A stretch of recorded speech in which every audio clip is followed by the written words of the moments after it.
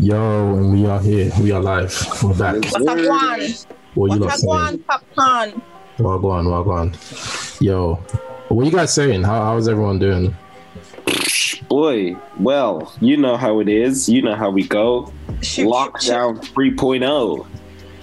La la la la la. See, they would be rhyming, man. They would just be rhyming. These guys. Let's introduce ourselves to the people. Okay, but before we do that, can I just say happy Ghana Independence Day to any Ghanaians out here that are listening? And even if you're not Ghanaian, join the club because we're amazing. How does one do that? You stop being stuck up as a Nigerian, minus the hair. Why are we in there? I'm barely Nigerian. I'm just Nigerian on paper. Hey!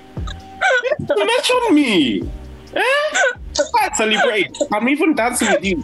I'm from Earth, so boy. Azonto. Watch me do my Azonto. The membership is free, man. What? You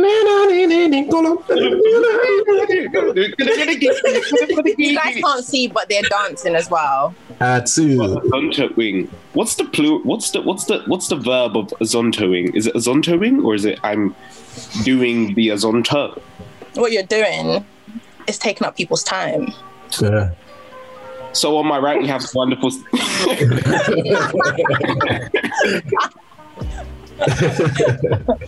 No, I kid. I love Nigerians. You guys are my second favorite country. Appreciate that. Your first favorite, but we appreciate that.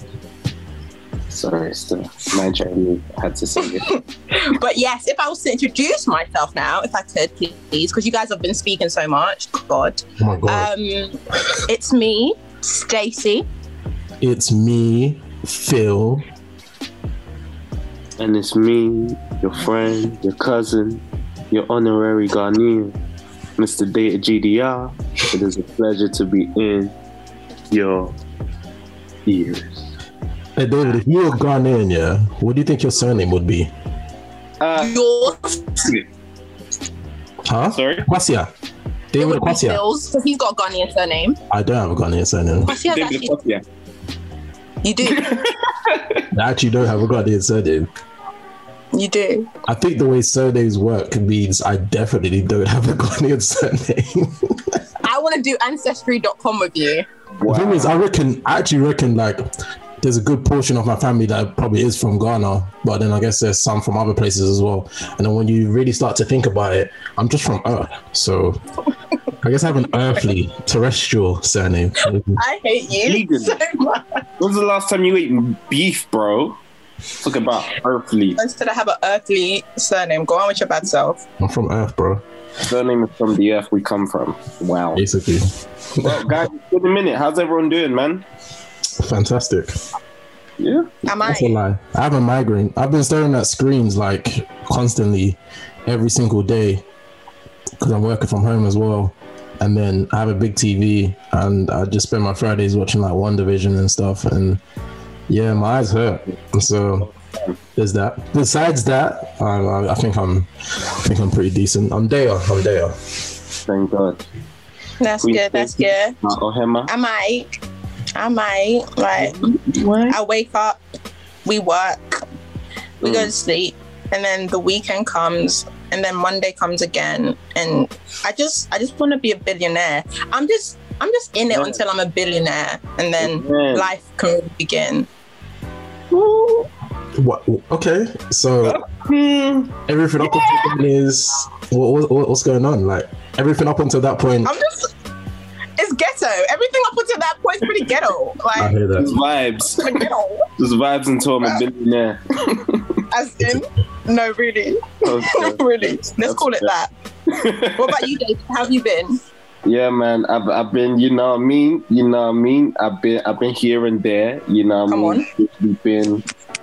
What I can say openly is that I'm very grateful that I have such a strong foundation of love around me during these times, during these moments, from my family to you guys, my friends, You know, so we here, we talking, are we feeling good? Why are we feeling good? I'm about to get into why we're feeling good. First of all, we feeling good because Stacey's smile is the essence of beauty. And no one wears a grey hoodie like Stacey wears a grey hoodie. You wouldn't even be able to tell it's a grey hoodie. You would think it's the sun shining in your face. Yep. It's crazy. Like, I'm lost for words, but also I have too many words. Do you know what I mean? Yeah, it's nuanced. It's nuanced. Yeah, absolutely. It's duality. It's dichotomy, even. Of no words, but every single word in the dictionary to describe her effervescence. Oh, yes. E for elemental. F for very nice. Thanks, guys. Okay. That's so good. That's so good. That's so good. A vibe. Okay. Yeah. Now, yes. We have another reason. What you say? What you? See, I done cut off the queen because I speak too much, so I'm going to mute myself. We're so out of touch, bro. We're so out of touch, man. We need to get back into the motion. It's been a minute. Let's get our mojo back. I believe Stacey was going to sing for us. No, it was not going to be me singing, but I was going to ask who's doing the song for us today. I'm doing a song. I think the song's an easy one, but because it's easy, I think I'm going to try and do the verse, which I've only sung in my head right now. So hopefully this comes out well. Lovely. All right. Make it make sense. Make it make sense. Make it make sense. Make it make sense. And then here's the chorus. Make it make sense. Make it make sense. Make sense. Make it make sense. Make it make sense. Make it make sense. Michael Jackson, Human Nature. Yes. There we go. Yes, Stacey. We knew that together. Yeah. Well done. Did you only clock when I started to sing the chorus? Yep. Do you know when I clocked when Ike told me? Because in the building, everybody. Ike in the building, live studio audience. Don't know. Okay, calm. All right, David, what are you saying? So yes, what I was saying before I rudely interrupted the great Queen Stacey is that we have another reason to celebrate because Coming to America 2 came out, and oh my gosh, let's get into it. First thoughts after watching it, if you've watched it. Let's go. I'm going to go to, obviously, the Queen first, Stacey and Pierre Roberts. Okay. So I did watch it. I watched it yesterday night, and I watched it, and I finished it. Jeez. Wow. Okay. Yeah. Go, girl. Great start. Great start. That's what... I'm gonna start off there because we gotta take it slow. I don't want to throw anyone off. I hear that. You want to wind them down first. A little bit. Makes sense. Brother Phil. So we're saying first thoughts, yeah. First thoughts. I think my first thoughts were that was fun. That was cool. As in, like. I think probably what sat with me the most was the amount of callbacks and knowing that this ain't a film for new audiences, really. It's a film for the people who have seen and loved to any degree the first one. Yep. So it felt like a love letter to the fans of the first film, which I really appreciate. So those are my immediate thoughts. What are your immediate thoughts, David? Exactly the same.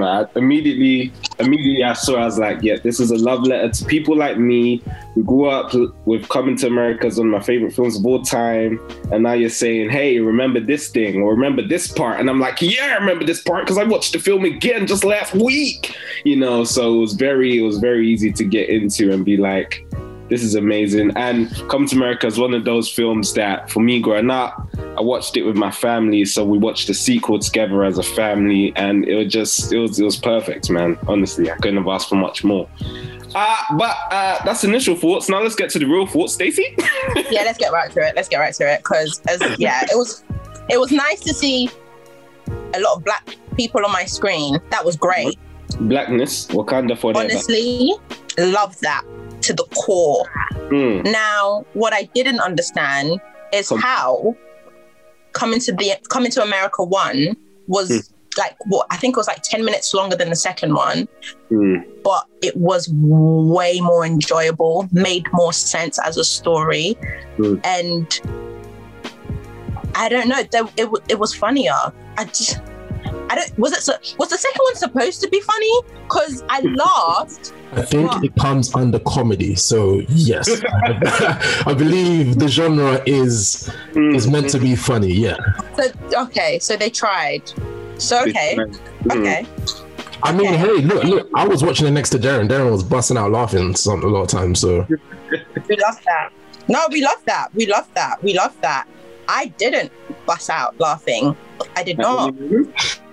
Pardon? At any moment? No, at some moments I did, but I felt like, do you know what? When I was watching it, I felt like it was missing the essence of, like, I don't know whether back in the day movies were just made better. I'm starting to feel that way nowadays, you know. I'm starting to feel the more money you throw at a movie, kind of the less enjoyable it is for me, Stacey, to watch. Unless it's like a full-on action movie, then throw the big bucks at that, because that's a vibe to watch. But there's certain things that I'm like, I don't know, there's a subtlety that was missing in this one. This one felt very like in your face, like you guys said, it's for people who've already watched the first one, who understood it. So I guess they didn't really have to tell much of a story. It's just like a kind of continuation off of that one. But how old were you when you watched the first one? Do you remember? Like when you first watched it, your first viewing? I was pretty young, you know. I think I was like in high school. I think I was like, let's say in year 10 or year 11. So like 15. I watched at uni. Yeah. Guys, where have you been? Okay, so my film consumption, a lot of my film consumption as a child and then going into teenagehood and everything, was a lot of me just watching what my brother put on. But when I'm saying I'm actually watching it properly, it was uni. Same with Boomerang. It was uni when I actually watched it.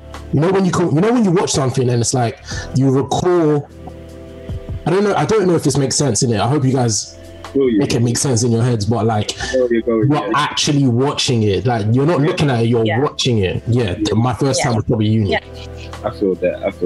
But just going on Stacey's point there, I feel like that was something I was going to mention. The fact that they couldn't have done Coming to America like they did the first one, because they actually showed Zamunda properly, if that makes sense. And they can only do that with that level of CGI. And you can only do that with that level of CGI if you throw that much money at it. So there's an element in the first one of telling and not showing, which is just a different story technique. So it's what you resonate with more. So you could describe something to someone and they could feel that more than you actually showing them. So in this sequel, they actually showed us a lot of Zamunda in many different ways. Like you can see I don't know, I think because I got a trained eye, I can see where all the green screen moments were, but they're actually showing a lot of Zamunda where it just doesn't seem like they're just in a forest basically. But then in the first one, it was a lot of the idea of Zamunda, if that makes sense. So yeah, I think they're just two different story techniques that I guess you resonated with one more than the other. 100%. I liked the cinematography, and I liked like all of the beautiful greenery and all of that beautiful stuff. Even like there's certain, I think there was a fight scene, the first fight scene, I think so, only like the training scene, that was lovely to see. And I really enjoyed certain aspects of it. But in terms of the story, David and Phil, take it away.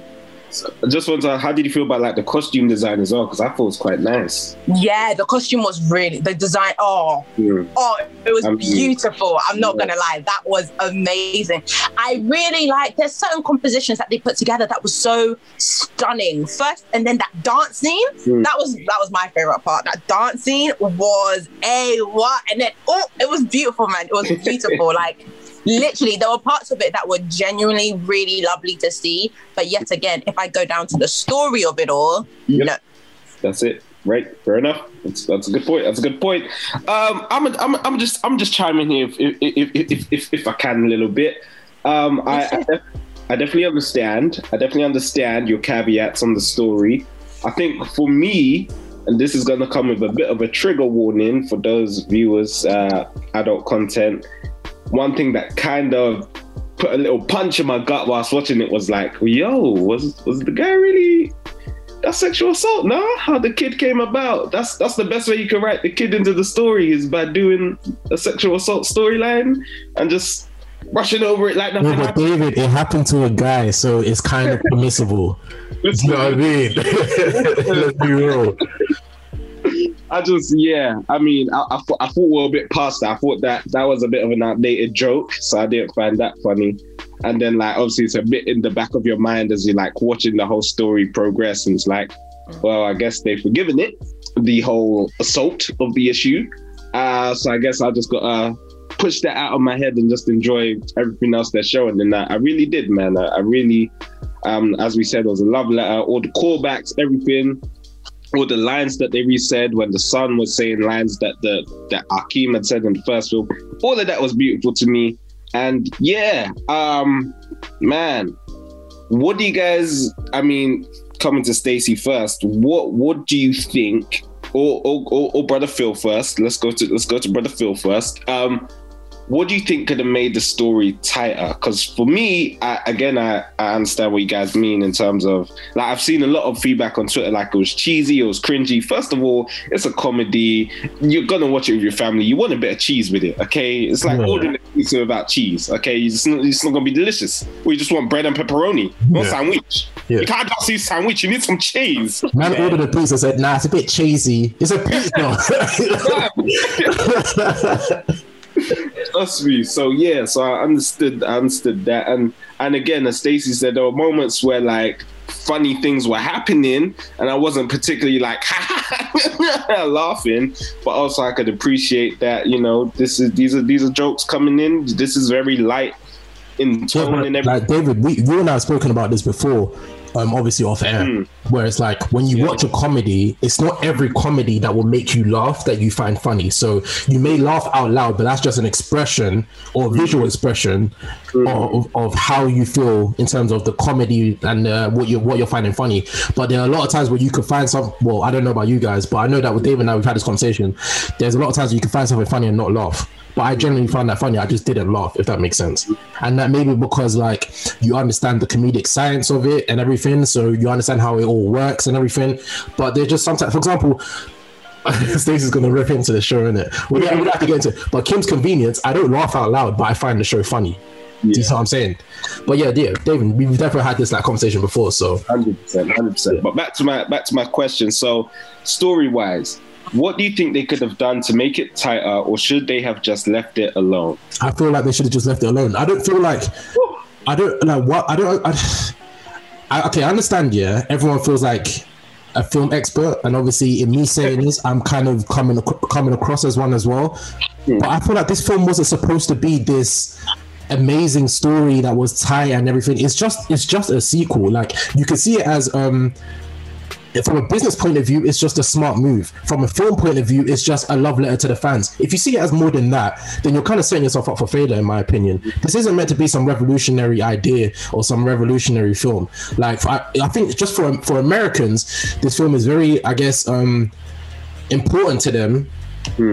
For black Americans, African Americans and everything, because for them, they only have Wakanda and Zamunda as their callbacks to Africa, because for some reason they continuously overlook Africa itself. Do you see what I'm saying? Those are the only things they have. So for them to put this film out is like, this is just, I guess it's telling us like, yeah, this is what they have. This is all basically all they have. If you look at this film as a film and you're trying to dissect this as where could the story have been tighter, what could have been better, then yeah, I mean, definitely you can do that, but you're setting yourself up for failure because it's not important. Like, it's really not that deep. Sometimes films are just made to just enjoy it. If you didn't enjoy it, then you didn't enjoy it. You see what I'm saying? For example, when I forgot Wesley Snipes' character, I forgot his name, but when he came into the castle and he started fighting Kiki Lane's character, my first thought was, hold on, they're a royal family.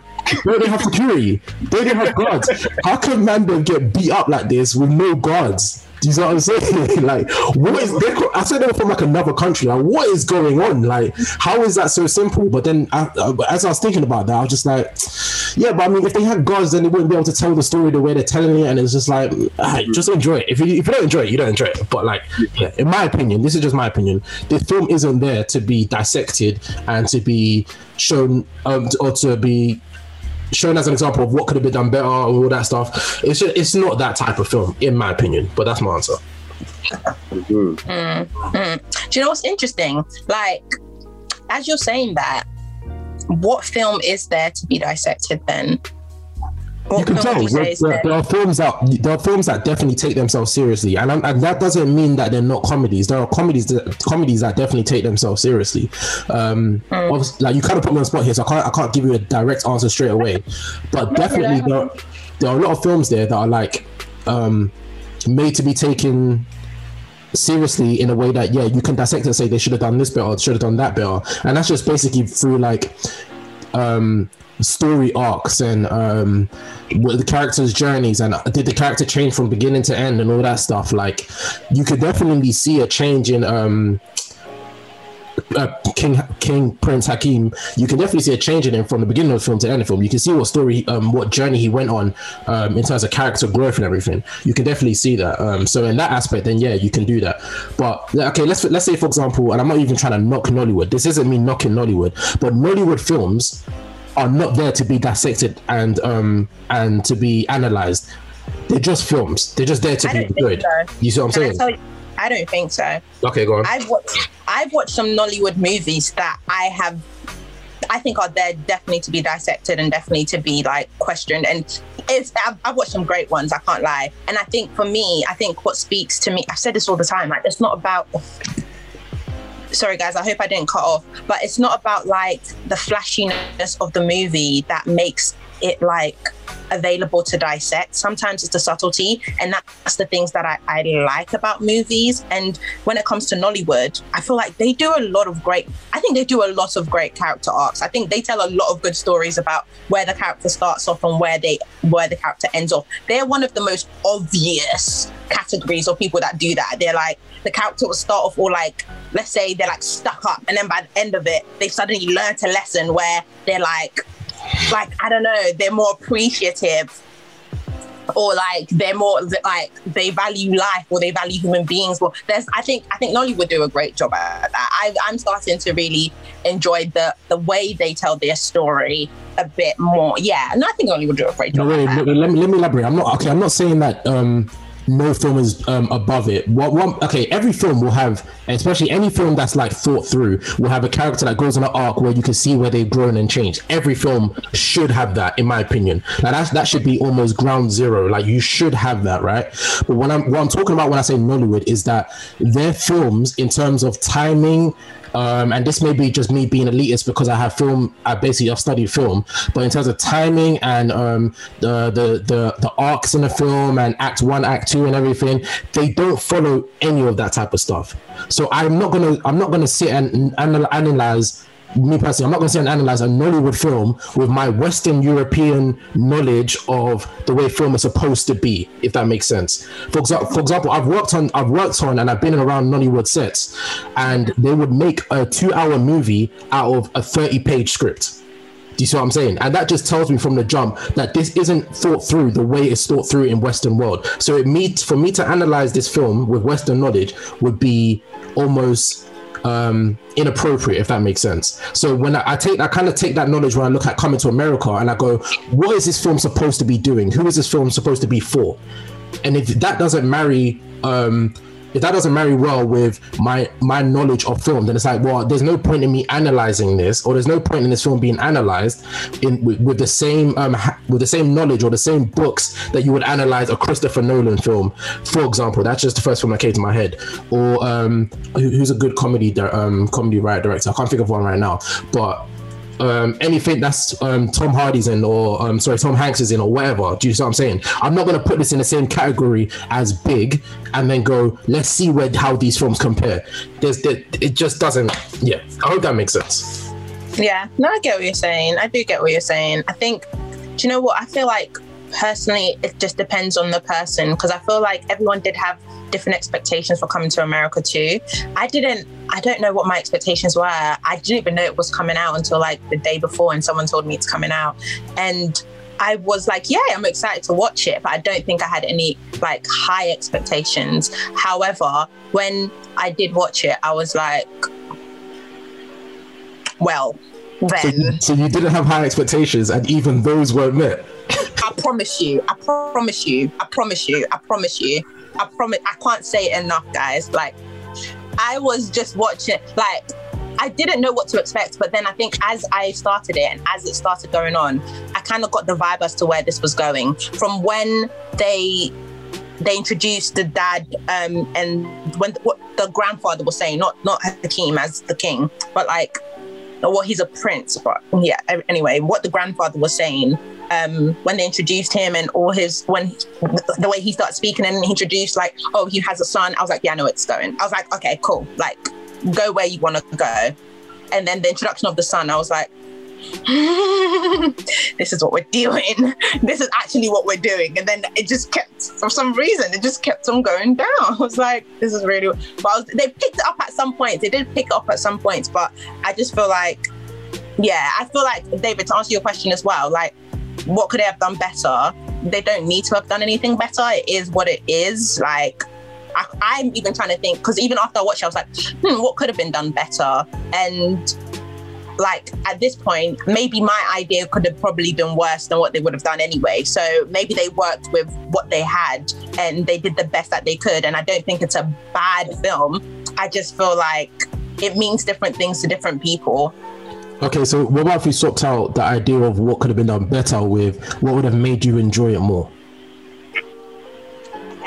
I think I would have enjoyed it more if the daughter was more involved in the story. I was like, yes, can we shout out Kiki Lane for a second, because she was amazing. I just love her. I see that she has a child. I wonder if she needs a father for that child. That's a weird thing to say. It is. Back, but I love her. Yeah, Kiki Lane's amazing. Yay. She's amazing. Honestly, she is absolutely amazing. I would have loved to see her in the story way more, because I also loved how they didn't make it competition between her and the guy. I think that's one thing I really did enjoy. Because I felt like I thought it was gonna go that way. I thought it was gonna be like she's gonna feel like she has to sabotage him, but when she didn't, I was like, oh, sis, you really do deserve it. Like, you really do deserve it. You just a good person. You're just good. But it was, I would have liked to see more of her. The mum as well. They threw her character down the drain. Like, I felt like she had that whole drunk scene. She was the only scene I remember. That's literally the only scene I remember with her really talking. That drunk it's the scenes with her where Eddie Murphy's character pivots his ideologies and everything. She's the pivot. Really? Wasn't that many? Not that many, but they're that significant.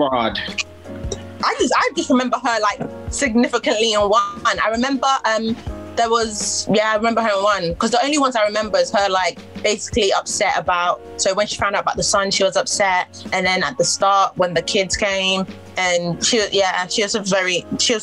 just standing by the side. She's like an ornament, a beautiful ornament nonetheless.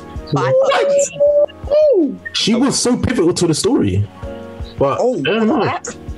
Forgettable. She like when you deep the story, yeah, and the way in which things progressed and when things changed, Yeah. She was very important to that. But fair enough if she was forgettable. You could still be forgettable and have a significant role. So I guess it is. I guess so. Yeah. I will say with that kind of movie, especially in a sequel with all these great actors and everything, like there's just too many great actors and characters to follow all of them properly within the short space of time of one film. Because I definitely agree with you, Stacey. I would have loved to have seen more of Kiki Lane's character. I would have loved to see more of Lisa. I would have loved to see, you know what I mean? But the younger daughters as well.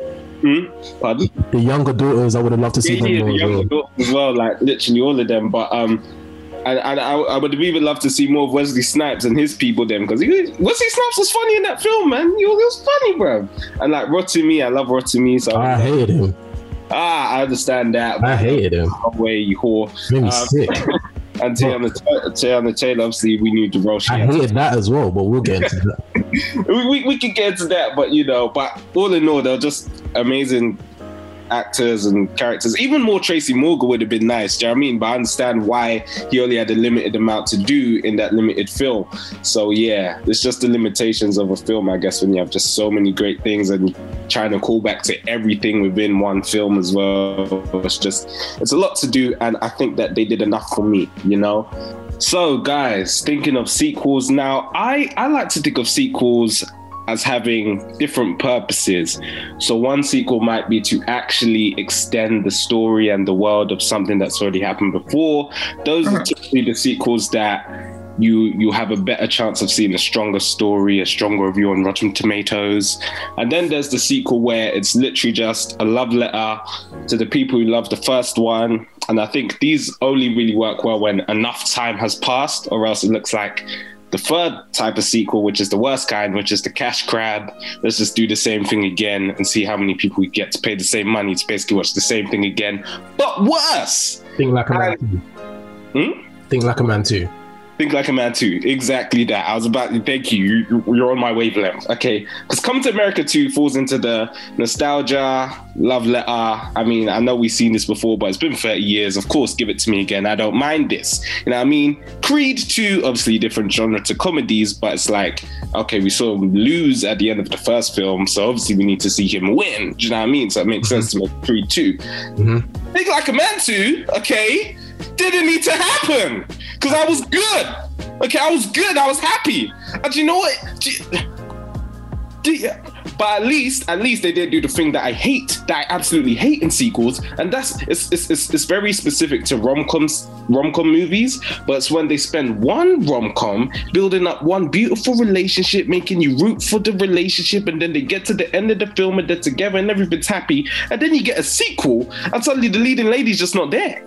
And he's trying to find love with someone else. And I'm watching the film like, why do I care about this? What film did that? Bare films do this, but the one off the top of my head that I can think of. Talk to me. But remember Ted? I flipping loved Ted. Okay. Yes. Ted 2, they got rid of Mila Kunis. They didn't even tell me why. They didn't even tell me how. Yeah. I love Eddie Murphy. I love Nutty Professor. But damn it, what happened to Jada? Yeah. I'm just gonna accept that Janet is here now, and you know, at least call her the same character, but you recast somebody. But to say actually that whole 2 hours you spent loving this relationship was nothing, I guess that kind of makes sense in the real world, because you know relationships here and there fall, and you know. I was gonna say that would be the filmmaker's justification. Feel it? It's a movie. Damn it! I want happiness. I want sunshine and rainbows.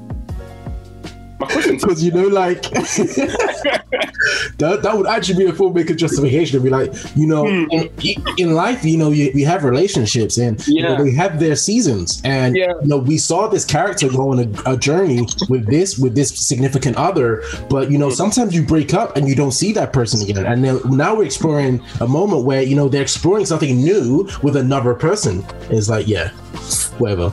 That makes sense, but movies don't always need to make sense, movie maker. Okay? Okay. A question to you guys. What are your thoughts on the idea of sequels and reboots in general? Because there's ongoing debate, especially nowadays, where they seem to be rebooting every damn thing. Where it's like, oh, they're making another Tom and Jerry. Obviously, Tom and Jerry is a franchise that'll keep going, but then they're rebooting SpongeBob and taking them to school. I know how my examples are cartoons right now. I'm sure you see even those are cartoons, but they're cartoons being made live action. They just rebooting every damn thing. Home Alone, yeah, they try to reboot Home Alone. I'm not saying I'm for or against. I just want to hear your guys' thoughts on the idea of just sequels, reboots, just basically keeping existing franchises going. And my answer and my question, on the tail end of this question is, do you think that limits creativity? Do you think that limits new talent? Stacey? That's a good question. That's a really good question. I think, you know what, with reboots, at this point, at first, I think when I first started seeing them, I was a bit mad because I was like, they're just not as good as the first ones. Like, they're just not as good. And I was like, so what's the point? Like, what are you guys doing? But now I'm just here for the fact, just to enjoy them. And also, I think I think I've understood that movies aren't just for me. Like, Stacey, get over yourself in the sense of like, other people enjoy whatever they're doing with the reboot. Like you guys said, that love letter narrative really fits well with other people, and that's fair.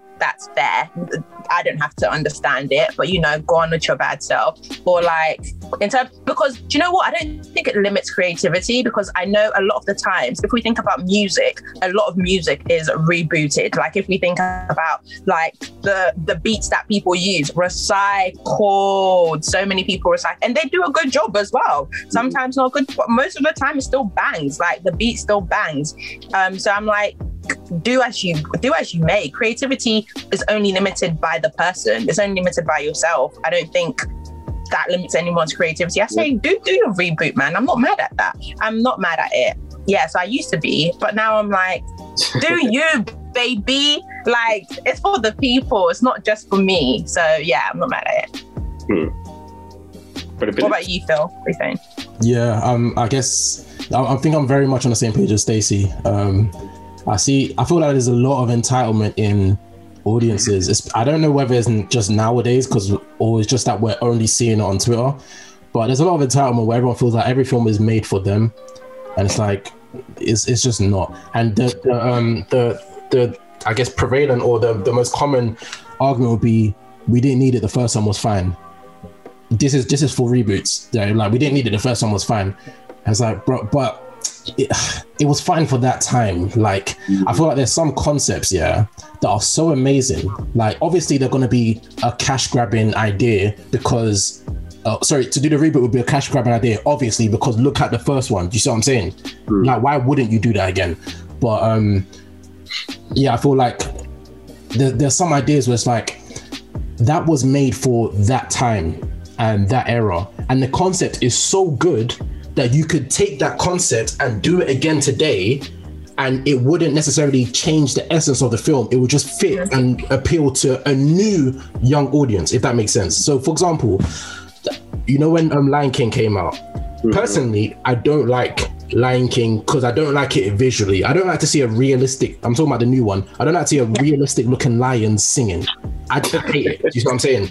But I get it, because nowadays that's what everyone's doing. Technology's at that point where they can do that, so they're gonna go and try and do that, and the kids that are growing up watching that, so it's gonna fit them more than it would a 90s version. I think it was 98 or something like that, I can't remember, when the first Lion King came out. It's gonna fit them far more than that one would. I'm not saying that a kid from nowadays couldn't enjoy the old version, but it's like, this one's actually made for newer audiences. Do you see what I'm saying? Same thing with like Aladdin, and Beauty and the Beast and all that stuff, all those Disney ones. And then even when you go into stuff like Home Alone, they can't. A kid nowadays cannot. Okay, this is my hot take, because I remember discussing this with someone at work. Kids nowadays, could not watch Home Alone from the 90s and the early 2000s and get it. There's no way, because they'll be thinking, why didn't you text your mum? Where was the Wi-Fi? Are you telling me that you couldn't live at home without what? Do you see what I'm saying? They'll be thinking about all these, like, technology's got to a point where kids are accessing technology at such a young age where it just doesn't make sense for them to be like, why doesn't what's his name? What was the name of the character in Home Alone? What's his name? You say George. Damn. I said Teddy. I forgot his name, but- Was it? Yeah, well, I mean, I forgot his character. That's the actor in it. But why couldn't Macaulay Culkin just text his mom? Why doesn't he have a phone? Do you see what I'm saying? So for them to like, obviously the new Disney, the new Disney Plus Home Alone is in the works right now. I think they're filming right now, but it makes sense for them to redo it. Do you see what I'm saying? So sometimes I feel like reboots are very much necessary, and also I was very cemented in the idea that Stacey and I share when it comes to this. When I realized that, hold on, some of the films I enjoy the most are already reboots. When I found out Death at a Funeral was a reboot, I was so annoyed, bro. And David doesn't want to let me forget it, but I was so annoyed, bro. You know what I'm saying? I was like, I enjoyed this. And then that's when I realized that, listen, what about if someone's just watching this for the first time not knowing it's a reboot? It's what it is. You see what I'm saying? It's like when you like when Stacey brought up music, you listen to a song and you realize, oh, that's a sample, and that's a sample of a sample, and that's a sample of a sample of a sample. It's like, just enjoy it, man. Like, what is this, bro? But that's how I feel about reboots in general. The sequels, I think, is a completely different story. But David? You could go into that story about sequels. Tell the story. So the sequels, yeah, I like what you said in terms of the examples of why sequels would be made. I wouldn't necessarily put them in the same category as reboots. Obviously, all films are money grabbing ideas, but we're coming to America. One could look at it as a money grabbing idea, and I think I said that earlier, that you could look at it as a money grabbing idea. But now I'm starting to question: is it that much of a money grabbing idea, considering the fact that it didn't have a theatrical release? It had a digital release. So how much of a money grabbing idea really is it? Like, obviously they want to make money off this film, like there's no doubt, but it didn't get a theatrical release, and I feel that's an important variable when we consider why are sequels being made. But I feel like sometimes I know, like, there's a lot of elitist film critics and everything that just think sequels are stupid, but one of the best sequels ever, Spider-Man 2, amazing sequel. Correct, 2. Like Captain America, the Winter Soldier. Do you see what I'm saying? Like, there are some sequels that are just amazing. Then there's other ideas where it's like, okay, so you got like Grown Ups and then Grown Ups 2, and it's like, this doesn't necessarily feel like an expansion of the universe and where the characters are. It literally just feels like, oh, there's one adventure, there's another adventure. So it's like you could watch them in either order. Obviously, I think they have more children. Some of the children grow up more, obviously, in the films. But when you look at the adventures that they're going on, it's like that adventure could have happened there, and that adventure could have happened there. You could swap them around. It doesn't really matter. So when to say Grown Ups like 2 as a sequel to the first one feels a bit loose, because it's just like, this is just another story, if that makes sense. But yeah, there was another example I had, but yeah, sorry, David. Oh, cool. No, thank you guys. That was dope. That was. You know what's crazy?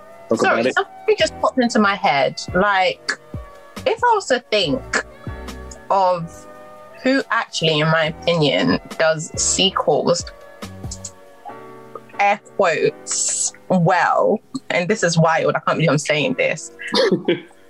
I think Tyler Perry. You're going to say Tyler Perry. I think he does sequels well. Only because I don't think I want to say this on air. I don't think I want to continue this on air. Say it. If it doesn't bode well, I'll bleep it or I'll cut it out.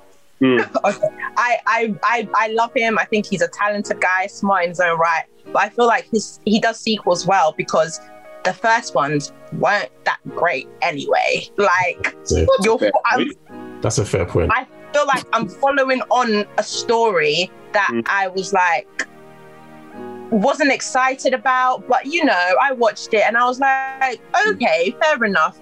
Like, I got the point of the story. And then you watch the next one. Like, if I think about Medea and the Medea stories, like, I think he does that very well, just for the sake of, like, it is what it is. Like, he could keep doing Medea forever and I would just take it. Like, I would just be like, yeah, cool, bro.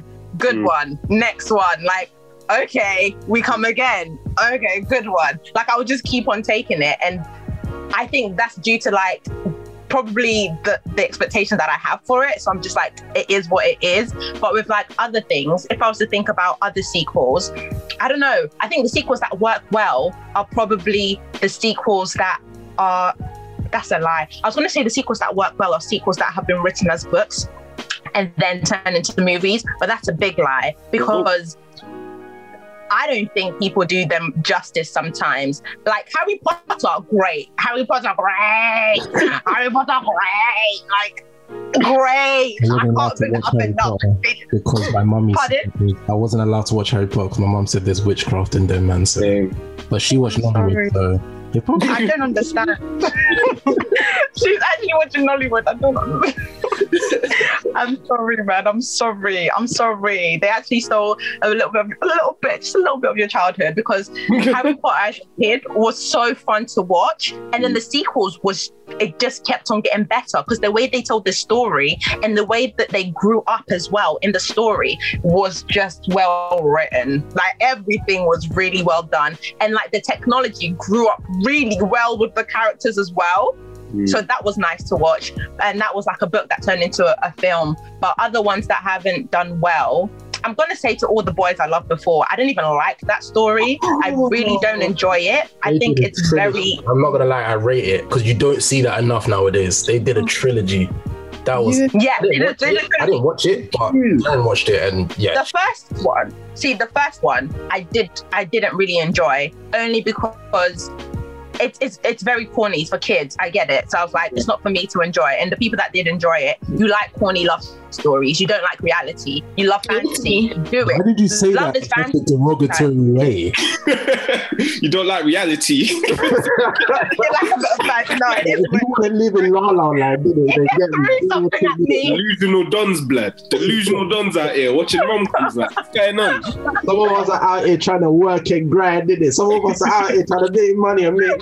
But if you want to stay there in dreamland, do your thing. Do it, innit? No, you get me. I'm like, okay. But like a story like When Harry Met Sally, that is a rom-com I can get with. Like, I can be about, because it was so, like, it wasn't all airy fairy. Like, it wasn't just like, and then this happened, and we just happened to be at the exact same time in the exact same place, and life just works out perfectly when random people I was just like, just no. That's the whole premise of This Is Us. I don't watch This Is Us, by the way. I don't delve into that. So you guys, that's you man's thing. Because also, it's too soppy for me. It's way too soppy for me. But I thought you said soft. I was about to be like, what is? What are you into, bro? This is also hit hard enough. Feelings and emotions and that. Like, what's going on with that? Emotional in the narrative and that. What's going on? It's way too emotional. But yeah, I was gonna say, like, okay, so with sequels, yeah, it goes right, it goes wrong. I don't know what makes it go right and what makes it go wrong, but I think mostly it has to do with the people that are behind the camera. So like, let's say the producers and the writers and the people who are involved in changing the story from the book to movie.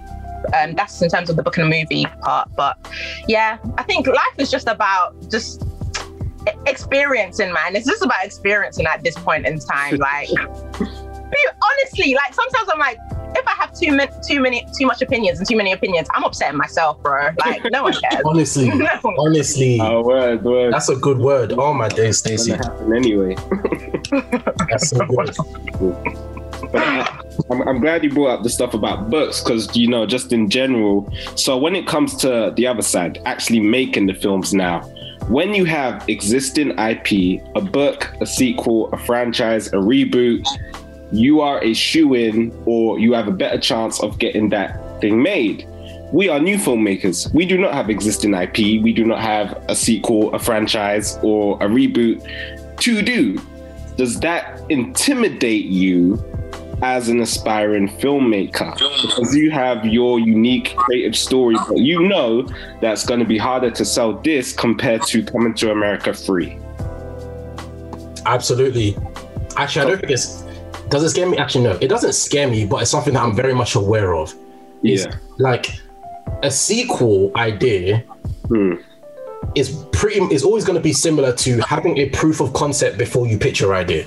Like the proof is there. Do you see what I'm saying? So to make a sequel would be a lot easier anyway, or to make something based on something, or do you know what I mean? Like it's always going to be easier to do that anyway. But then I don't think it's ever been a hindrance in terms of me coming up with ideas. But I feel like pitching a sequel or pitching something based on something, I feel like will probably be good for you as a writer or a producer or director or what have you. It will be good for you to sharpen your tools, because you're now working with something that already exists. Let's say, for example, you get the opportunity to be a writer on a show. More time, the show has probably already been made. You're just now a writer and you're saying, oh, where are these characters going now? And I feel like that's a way for you to really start to think about characters in a very progressive way, because the character didn't come from you. You're taking a character that already exists and saying, where would this story now go, if that makes sense? Because I think sometimes we have a story and then make characters fill that story. But now you already have characters and a story. What's next? You see what I'm saying? So I feel like as a writer or anyone in this position, it will be good for you to be able to do both, in my opinion. But you shouldn't ever be intimidated. It's just always going to be easier to pitch a sequel because there's already a proof of concept that exists, basically. It's so good. No, I hear that. I don't think I'm intimidated per se. I think, like, in a way, all the stories are reboots. Like I think listening to you guys write and the journey that you guys take in your writing and your inspiration and stuff, even with me as well, with my inspiration of my writing, everything's kind of already been done under the sun. Like everything's been done, and that's okay. I'm not mad at that at all. I don't think I'm intimidated by the idea of pitching new ideas or trying to make sure I do a sequel or not. I think what intimidates me the most is the fact that I feel like no one wants to hear. I don't feel like my voice can be heard in the space of the industry. I generally don't feel like my voice can be heard. I don't know if there's a place for me to speak out and be heard unless I play the game right, or I do the right things, and I meet the right people and I sell a bit of my soul. But I don't think I'm intimidated by the creative aspect of it. I'm here, if they don't like the idea, I'm here to make it anyway. If they don't like it, I genuinely believe that we have great ideas inside of us. There's so much ingenuity in the way that we come up with things, and individuality. No matter whatever we come up with will never be the same as whatever someone else comes up with. And however I pitch it, if you don't like it, that's fair enough. I'm not intimidated. That's fair. You're allowed to, that's your business as well. You got a business you got to run. If you feel like it's not going to sell, do you? But then it just makes me feel like, what do I have to do now? I have to think of new ideas to make my story be heard if I'm really passionate about it. So no, not intimidate per se, but somewhat pushes me to find new ways to get my story out there. It's beautiful. That's so good. Thank you for that. Now we're going to have some fun. Okay, so you have a film to make a sequel to and a film to reboot. What are those films? I'll go first so you guys have a bit of time. Now, my reboot is definitely going to have to be... Okay, it's one or two. Boomerang. Yeah, you see, you got me. It's never going to have to be Boomerang or Think Like a Man, because I have to be in either of those films. And you can be Michael Ealy. Yeah, thank you, sir. You would be so good. You could do Michael Ealy better than me. I say every single time. I don't think you understand. I watch About last night at least once a week, and I told Darren, listen, that's David. David could do that way better than Michael Ealy. Man, hey, bro, come on, give me a laugh. The Perfect Guy, terrible film, but David could smash that role. I could be toxic. I see it for me. Yeah, no. That's cool now, but yeah, definitely reboot Boomerang, make it British, make it Black British, set it in the heart of London. Me, Theo, some other people. You guys don't know Theo listening, but I think about it a lot. That's how much I think about it, guys. Yeah, that'd just be amazing. But sequel's a bit harder. I actually don't know what I'd sequel. I'm just gonna take the easy way out and say I'd make another Rocky movie, but as a different character, just like they did Creed. I'll be, I don't know, Rocky character's good enough, but I'll be Creed's cousin, because I've also recently got into boxing, and I think that would be very fun. Just punching things, being violent and topless on screen, sweating. Come on. I think they're already making a Creed 3. Yeah. Yeah, it's on route. I mean, Creed's about to have a son. I could be his son in like the future. I'll be cool. He just had a daughter. In What do you mean he's about to have a son? Well, maybe he has a son in 2050 and we're fighting robots now. That's my sequel. Anyways, Phil, Stacey, you've had time to think on yours. A reboot and a sequel. Go. Phil? My sequel would be I don't think I have one. I knew it. Because I love the verse, I like them just let them just that. Yeah. Now I was thinking that awkward moment. Would I want to see another one? No, I like where it ended. Baby Driver. Would I want to see another one? That would even make sense. Everyone died. Driving to a different country, doing the whole mission. Driver. So for sequel, I don't know if there is one. I'll have a think harder. But for a reboot, I would say X-Men 1. Okay, and I hope they just actually make Storm African. Like, don't get me wrong, Halle Berry was cool, Alexandra Shipp was cool, but Storm is an African. She's from Kenya, so I'd rather that. One of the ladies from Coming to America 2, Marimbe, she should be Storm. She's amazing. No, I've worked with her. Would you? Yeah, no, I worked with her. I worked with her a couple years ago. That's so cool. Yeah. Do you have her Instagram? Will she follow me back? Nah, she has 3 million followers now, but That's great. Let's stop that there. Yeah, so I mean, it was cool to see at least 2 actual Africans in. Like there was Nonzamo Mbafa and Trevor Noah. I guess. And Davido, he was on stage. That was nice. Oh, it was just. Sorry, okay, right. He counts. All right, fair. Oh gosh. All right, cool. What was I saying? Yeah, reboots. X-Men, the first one. They've rebooted X-Men so many times, but I guess X-Men the first one. Home Alone, I still would like to see a reboot. I know they're doing that. Yeah. But I think that's it for now. Yeah. Stacey. Fair enough. Okay, so I was thinking whilst you guys were speaking so well. Thank you. I love what you guys were saying as well. Amazing. I love it.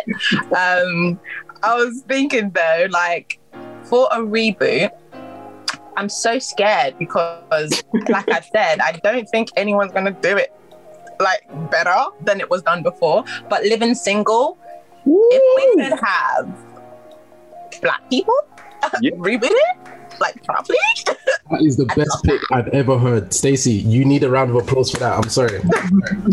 Take a second to appreciate yourself right now. You just did something amazing. You just did something fantastic. I don't think you know the world is calling out for another Living Single. That's basically what Insecure is when you think about it. But I'm talking about an ensemble cast one. Stacey, yeah. You might have just did some. But can I say a little bit something? Talk about it. You've written something a little similar to that. I have? When? I think you have, but you wrote it as like a movie. I think the concept that you wrote for Moments, the movie, could very much be turned into something like that for a British, like with a British cast and in a British environment. I really see that very well. In terms of a sequel, it's crazy you said X-Men because I was thinking X-Men as a sequel because they keep throwing out them sequels and the reboots, and I love X-Men. Like I genuinely love it. I think they need to be slapped on the wrist for Phoenix. For sure. Shame on you, bad boy. Punched in the gut as well. That's it.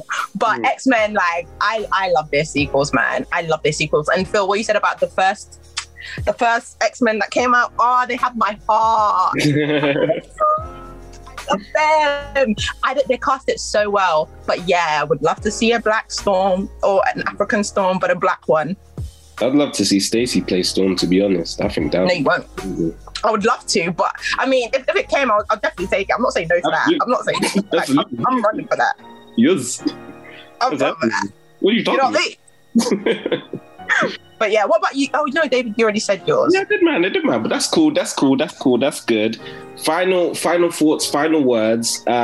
Just like I've been seeing on Twitter, people, they like to compare and contrast, and I get it. Also, I believe that greatness is allowed to exist in multiple areas at the same time, as we all know.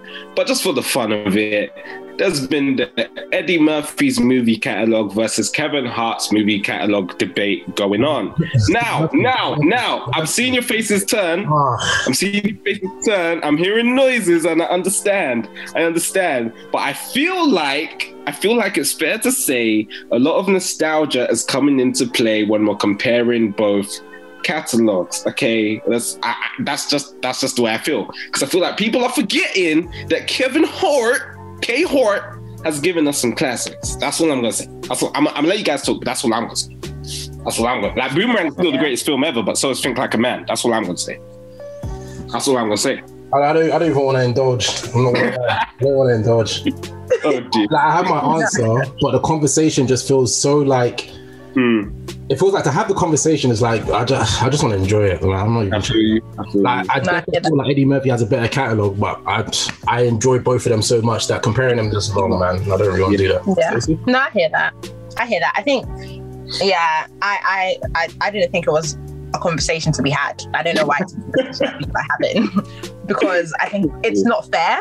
Just because they're different people as well. Like, you have to let these people live. Like, don't compare and contrast, because what are you comparing on contrast at the end of the day? Like, they're different times. Even people that were in the same time had something unique about them that was funny and wasn't funny. Like, if I was to think about Eddie Murphy, who else was doing comedy back in, like, someone like Dave Chappelle, different. Like, his comedy is different to Eddie Murphy's. Like, everyone's different. I'm gonna enjoy it for what it is, and if I don't enjoy it, just say that. Like, if you don't like Kevin Hart, just say that. Like, don't do that. Don't go and compare him to someone else. That's rude. Just say you don't like him. Facts on facts. Right. Thank you for speaking to me today, guys. This has been lovely. I think it's time to round it up and say goodbye to all the people listening. Wait, quick one. Yeah, we'll have to get into it too tough. But did you guys see the whole thing about I think someone tweeted this, it was like something along the lines of Americans will get annoyed when they see a British person playing an American role, but then they somehow justified all these people using African accents, quote unquote African accents in coming to America. That was interesting, dude. Yeah, I think that's a different conversation for a different podcast. I think we should definitely have that conversation, because I've got medical opinions. Like, I'm ready. That's calm. Well, but yeah, guys, thank you so much for listening. It was fun. It was good. It was. Thank you, David. You had good questions. Like, damn. Stop, girl. David, you gotta facilitate more. Like, like, damn. You guys can't see, but David's beard is looking good and moist. Wait, we don't. Hey. Okay. Hey. This has been the Fun Podcast. We're signing out. We can even cut out the last 50 seconds. So farewell. Okay. Yeah. Bye, guys. Bye.